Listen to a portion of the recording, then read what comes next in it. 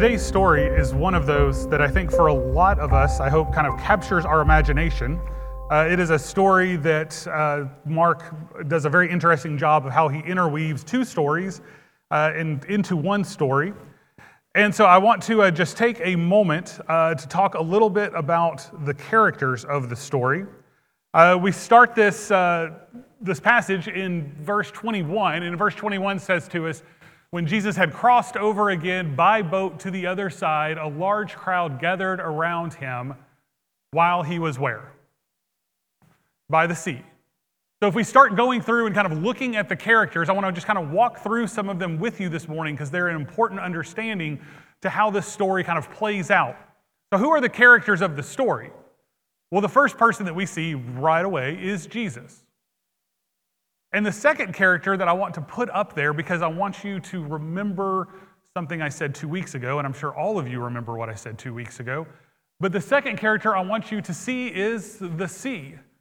If you remember 2 weeks ago, I made this statement to you as a part of my sermon. Let me flip back to it to make sure that I say it correctly.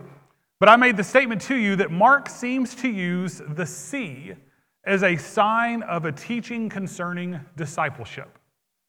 And then last week, y'all were with the Gerasene demoniac, or however you want to say that. And where was he? By the sea. This week, we are back where? By the sea. And so one of the things that I want you to kind of think through as we talk about this story is does this statement still hold true? Is this a teaching about discipleship? What do we learn as disciples from the story of Jairus and the woman who is bleeding? So that takes us to our next character, who would be Jairus. We aren't introduced to her until later in the story, but Jairus does tell us that his little daughter is sick, and so we see that Jairus has this daughter who is ill. We are then introduced kind of quickly into the bleeding woman or hemorrhaging woman, however you would like to say that. This is where we're going to spend quite a bit of time. We go to the bleeding woman, to the disciples. As a part of that story, we have the people at Jairus' home, and I think that kind of rounds out our kind of understanding of some of the characters of this story. What I want to do today is to really spend time on two of these characters. Those two characters being Jairus and the woman, and the bleeding woman. That's where I want to kind of spend, and actually we're going to spend probably way more time with the bleeding woman than even with Jairus. But that's where I want to focus this in. So my question kind of becomes of, if we're going to focus on these two characters, Jairus and the woman who is bleeding, what are the commonalities? Why would Mark kind of pull these two stories together? What do these two people have in common? Now, I hope for most of us, we have not had to deal or process the understanding of having a child that we could lose. We also have this lady who has dealt with this medical issue for what we read is for 12 years. What do they both bring? And I think their kind of common thread between both of them is both Jairus and the woman bleeding have reached the end of their ropes. They're desperate. They're desperate. They have done everything that they know to do, and they don't know where to go next. And so what I want to do is, I think we kind of can look at this story, and most of us could say, I've never had to deal with either of these issues, so this really isn't my story. What I want to say to you, and what I want to do today, is to invite you into this story and to tell you, for most of us, we do know what it is to be desperate. We have had those moments in life where desperation has set in. So I want to talk just a little bit about desperation this morning, because I think for some of us, even when I say that, you're like, Pastor, I haven't really dealt with that either. So what is desperation? Well, desperation is the feeling of being so helpless that the situation is impossible to deal with. Have you had a situation that is so helpless that you don't even know how to deal with it? Jairus here brings this, not brings his daughter, but he comes with this understanding that his daughter is sick and is going to pass, and he is in a point where he can't deal with it and says, I need someone else to help. The woman who is bleeding comes, and as we read in the passage, and as Max McLean reminded us, in that passage, she has spent all of her money. She has gone to the doctors. She has done everything she can, and it has not changed anything, but in fact has made it worse. They're desperate. I did something this week, and some of y'all know, one of my rules is don't put a whole bunch on a slide, and I'm about to break that rule in magnificent fashion, all right? I Googled this week, what makes people feel desperate? And Google has really good answers. So this is what Google said, all right? There's a whole bunch of stuff up here. The reason I want you to see these is because I think it will help you identify where you can say, I've felt that way before. Or I might feel that way today. So what are some of the reasons that we see in our world today that people feel desperate? Sometimes it's over a fear of abandonment or rejection. Maybe there has been a childhood trauma or neglect that has been in your life. Sometimes there are unmet emotional or physical needs, unfulfilled dreams or goals. Many times there's substance abuse or addiction that is involved. Chronic stress or anxiety, insecurity or low self-esteem, depression, financial difficulties, broken relationships, a lack of purpose or meaning in one's life. I think I can speak for most of us and say, one of these I think, I don't want to say hope because they're all bad things, but I think one of these, at least most of us can say, I've been there. I have felt that way. And for some of you, you can even say, Pastor, this isn't something that is in the past, this is something in the present. I know what it's like to deal with anxiety, or I know what it's like to deal with insecurity. I know what it's like to deal with financial issues. I know what it's like to deal with an addiction or to deal with past childhood trauma. All of these things, these are things that are a part of my life. And for those of you that identify with that today, I want you to hear something, that there is a story here that is for you. Whether it's Jairus and his daughter, who you have a loved one going through this, or whether it is something that you are dealing with yourself and you have tried everything you can to fix it, and it doesn't fix it. The story today is for you. The story today is for us to hear in 2024. So let's talk a little bit about this story. We're going to read a little bit of it today, but I want to talk about just kind of a little piece of it because I want you to see kind of what is going on here. Part of it is that what I want you to see is that on that list, as we look at all of these things, we all have something I think that we could probably identify with. And for many of us, we have those moments or that place in our lives where we have seen there is no way out. And so kind of the first question I think that a lot of us deal with is, what is kind of the first step of getting out? And I think the first step is actually kind of hidden in our English Bibles. There is a word used here in this passage 3 different times, and it's a word that we don't translate super well. The first time we see the word is in Mark 5:23. Jairus comes to Jesus. It says he begged him earnestly, "My little daughter is dying. Come and lay your hands on her so she can get," and the word that most of our Bibles translate is "get well and live." We also see it a little bit later when the woman has this thought in her head. We don't know if she says it out loud or if it's just something in her head. But this thought that Mark records is, and she said, "If I just touch his clothes, I will be made well." Now, there's something interesting going on here that I want you to see. The Greek word to be healed, which some of your Bibles might translate it as, the Greek word for healed is not sozo. The Greek word for heal, because I know most of you are worried about it, is ididaimami. Say that 10 times real fast.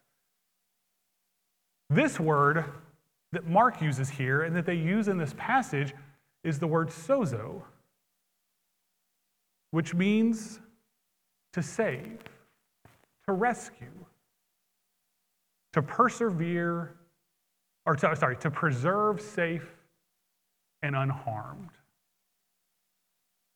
What Jairus is asking and what the woman is seeking is not just to be healed, but to be rescued, to be saved, to be preserved unharmed. And I think that kind of starts us understanding what's going on here is that in our lives, when we look down this whole list of all of these things, what I hope that you see is that there is a God who doesn't just want you to be healed, but wants you to be rescued, to be preserved unharmed, to be made whole. That this story is more than a story of healing. It is a story of a God who intervenes in a situation where there is no hope. And the God that intervenes for Jairus and the God that intervenes for an unnamed woman in this story is the same God that intervenes today. He wants you to call on him. Let's look at the story of the bleeding woman, and we'll just kind of read through. If you have your scripture notebooks, we'll start with verse 25. It'll also be up on the screen, but it starts over on page 26. So we will start there with verse 25. It says, "Now a woman suffering from bleeding for 12 years had endured much under many doctors. She had spent everything she had and was not helped at all. On the contrary, she became worse. Having heard about Jesus, she came up behind him in a crowd and touched his clothing. For she said, 'If I touch his clothes, I will be made whole,' or made well. Instantly, her flow of blood ceased, and she sensed in her body that she was healed from her affliction. Immediately, Jesus realized that power had gone out from him. He turned around in the crowd and said, 'Who touched my clothes?'" Now, most of us know this story. And when I read this story, one of the images I get in my mind is, and many of you have done it, whether it's in Tuscaloosa or in Auburn or at some other professional or at a professional sporting event, but you have been in those moments where you have been in a crowd and you can't even move. In my mind, that's kind of what's going on here, and we see this from the response of the disciples. And so Jesus, they're in that, they're packed in there, they're working their way through the streets, and Jesus turns and says, "Who touched me?" And his disciples respond, I think, very appropriately. We see in verse 31, the disciples say, You see the crowds?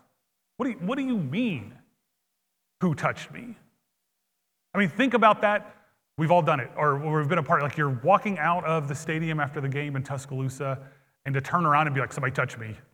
We would all do the same thing. Like, of course somebody touched you. 100 people just touched you. But Jesus knows that something has happened. And I think there's a whole other sermon here that I'm not going to preach today. I'll preach it in 4 years when we're back on this passage. But there's a whole other sermon here, but I want you to hear this statement. Something happens. Something happens when the woman's faith collides with the power of God. You hear it? Something happens when the woman's faith collides with the power of God, and God does something incredible in her life. And Jesus knows. I don't know how, I don't know why, it doesn't make sense to me, I can't explain it to you. I'm just going with what the text says. Something happens there. And he knows that God has done a work in someone's life, and he wants to see her. So we go on to verse 32. So he was looking around to see who did this. The woman, with fear and trembling, knowing what had happened to her, came, fell down before him, and told him the whole truth. "Daughter," he said to her, "your faith has saved you. Go in peace and be healed from your affliction." Go in peace. And here's the third time in the passage this word sozo is used. Go in peace, for your faith has rescued you, has saved you. has left you unharmed.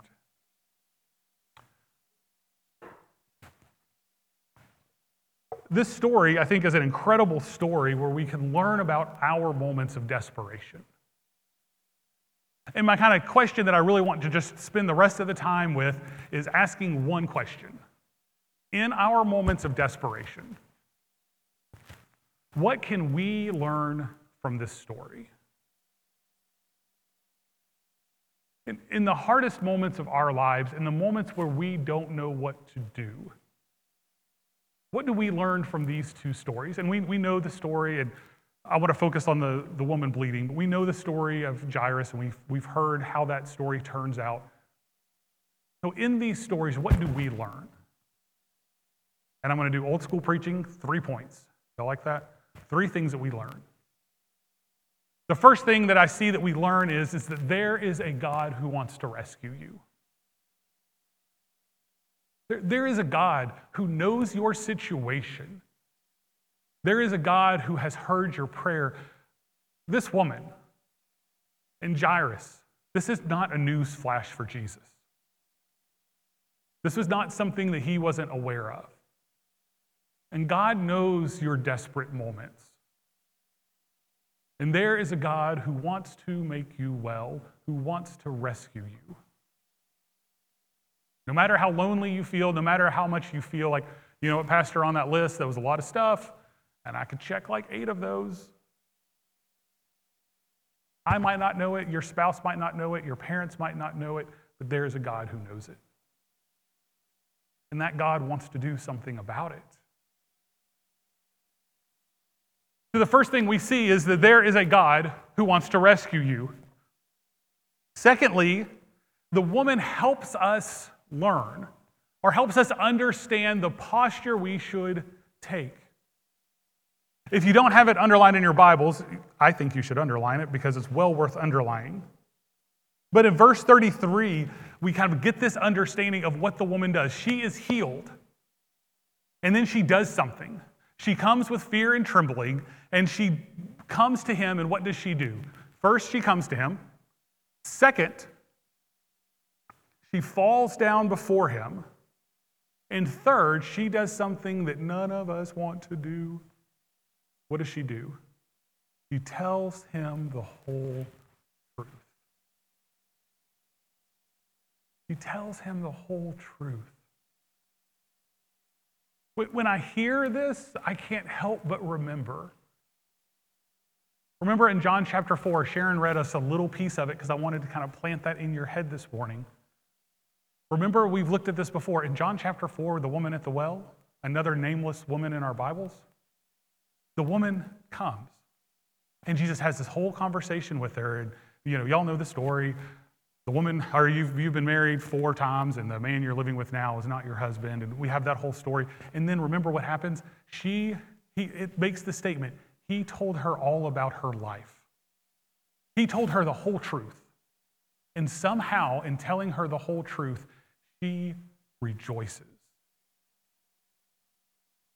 And when I preached that, I made this statement to y'all, and I believe it 100%.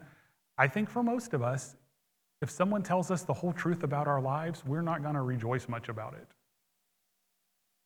But there was something about the way that God spoke, or Jesus spoke to her that day, that when she heard it all laid out, she rejoiced.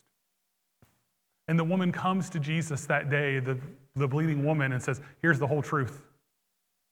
Here's everything that's happened.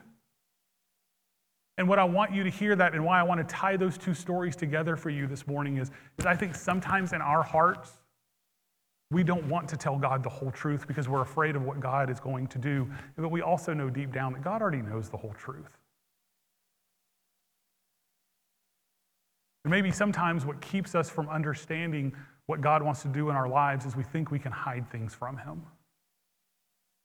And sometimes we need to tell him the whole truth. Everything that we're struggling with, everything that we feel, those places in our lives that are desperate places, are we big enough, wise enough to tell him the whole truth? The third point, which don't go there just yet, Emily, did you already go? Okay, pause just real quick. Okay, the third point, I want to kind of set it up because I want you to hear it and kind of the context of John's brain. When we lived in San Diego, it was a very, as you can imagine, very strong Hispanic culture. And when you live in that culture, you just, part of the Hispanic culture just becomes a part of your life. And you hear the way that people that you see or people you talk to, just the way that they use Spanish, it's a different world. And there's some words that we learned that I think are just beautiful words in Spanish. If you hear someone speak about their grandmother and they use the term abuela, there is a term of love and endearment there that I just don't think we have in English. That when I hear the term abuela, I think of some of the women in our church and the women that would bring me tamales, which is a quick way to my heart. But they were just wonderful, wonderful women. And to talk about your abuela was just this beautiful term of what it meant to have a grandmother. Another term that you hear, and this is one of those things, if you've never heard it, when I tell you or you don't know this word in Spanish, once I tell you, you're going to start hearing it all the time. But in Spanish, there is the standard Spanish way to say the words my daughter would be mi hija. And as I was working on this, I saw this passage where he says my daughter, and I thought, well, I wonder how they translate this in Spanish. So I went to the Spanish Bible, looked it up, and it's translated mi hija. But in Spanish, they take those two words and they run them together to come up with another word. And you'll hear it if you ever hear a mother speak to their daughter. They don't just call them daughter, they use this as their name. And the term is mija, or for a son, mijo. If you've ever been around a Spanish mom, you'll hear them call. We were at Pepper Place when our friends there in Glendale were in town. We were walking through Pepper Place, and I hear a mom I hear the word mija, and I look and there's a little girl around here somewhere. But if you look up the word mija, it's not, there are people that argue it's not even translated as daughter, but it should be translated as dearest one. It is a sign of affection. It's a word of someone that you love very much. And I know I'm stretching it a little bit here, but when I read this passage, this woman has touched Jesus' garment. She comes with fear and trembling. She comes to the feet of Jesus. She falls at the feet of Jesus. She tells him the truth, and he responds to her in this beautiful way. And in my Bible, under my daughter, I draw a little asterisk, and then I put it in the margin. I wrote this word, mija. It's a term of endearment. It's a term of someone that you love. And for this woman to live the past 12 years of her life, and we don't know the husband situation, we don't know any of these things, we know that she has spent all of her money, that she has seen all of these doctors, and in the Jewish culture, we all know that whatever was going on in her life, if she is bleeding, she is not someone who has even been able to be a part of worship. She is outside of the community. And she has this interaction with a man named Jesus. And he doesn't just say, hey, you're healed, welcome back to the club. He looks her in the eye and restores who she is and says, my daughter, my dear one, someone who I love. And so part of what I want you to see in this is in our moments of desperation, one of the things that we can learn is not only is there a God who wants to rescue you, but there is a God named Jesus who desires to call you by name. And that name is son. That name is daughter.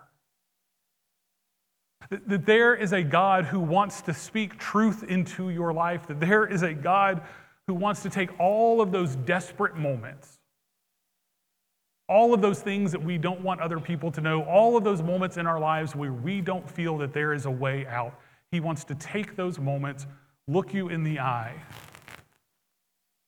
and say, mija, mijo, you're my child. You're my dear one.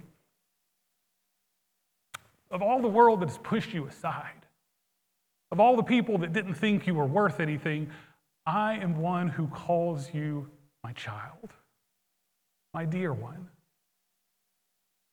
That there is a God who loves you enough to call you child.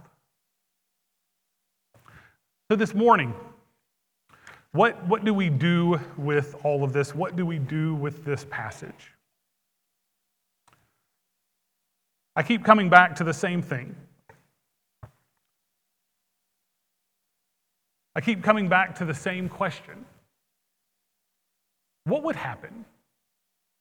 What would happen in your life, in your situation? What would happen if the desperate places of your life, the abandonment, the trauma, the unmet emotional or physical needs, the abuse, the addiction, the anxiety, the insecurity, the depression, the financial difficulties, broken relationships, the goals that you had for life that weren't met, what if you took all of those things and you allowed those things, as I said earlier, to intersect with your faith and with the power of God? What if we took the desperate places of our lives and we gave them over to the reign and rule of God? And said, God, this is my deepest hurt. This is the place in my life where there is no way that you could work.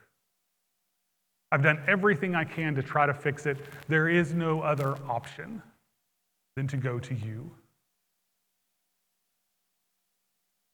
There is a God who wants to rescue. And I think the woman bleeding gives us a picture of what it looks like.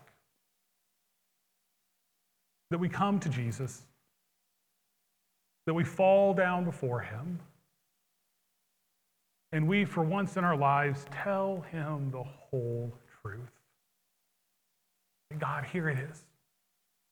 Here's my hurt, here's my pain, here's everything.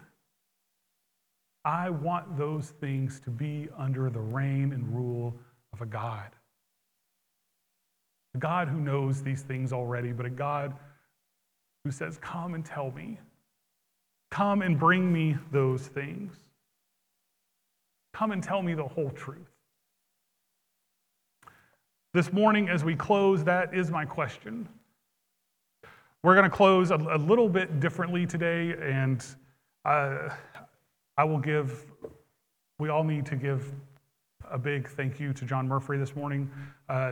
He did a great job. Y'all do not know, or most of you probably don't know, John's sick, and he's probably back there asleep with headphones in, listening to the live stream. And when we got down to the very end, he sent me a message this morning, cut a song, like, let's just get through the service. And so closing is going to be a little bit different because John's not going to come up here, but we picked a song that we know, and I said, let's just put it up there. We'll play a song. We'll have the lyrics on the screen because I want the opportunity that if you want to come to pray, that we still have that opportunity, but I want John to rest as well. So we're going to sing the song. There's not going to be a leader. It's just going to be a recording of it. We're going to sing the song, Come to the Altar, that most of you probably know.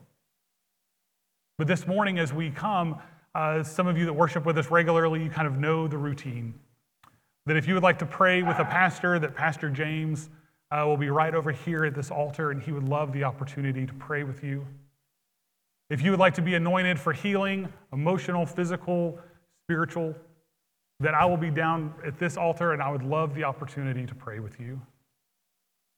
But these other two altars, as we listen to this song, as we sing this song, you might this morning say, you know what, Pastor, there is something I've been carrying that I have not brought to the feet of Jesus. And today is just an opportunity just to grab hold of that hymn and say, God, I have the faith that you can do something with this. I have the faith that at this point in this place in my life that you can work. And I want to see what this woman is doing, and I want to follow her example to come to you to fall down before you, and Lord, just to tell you the whole truth. Because where I am, I don't see any other option, and I want you to take what is heavy upon my life. So today, as we close, I'm going to ask you to stand here in just a moment, and we're going to sing, and I just invite you to come if you want to find a place to pray today. So let us stand today as we sing.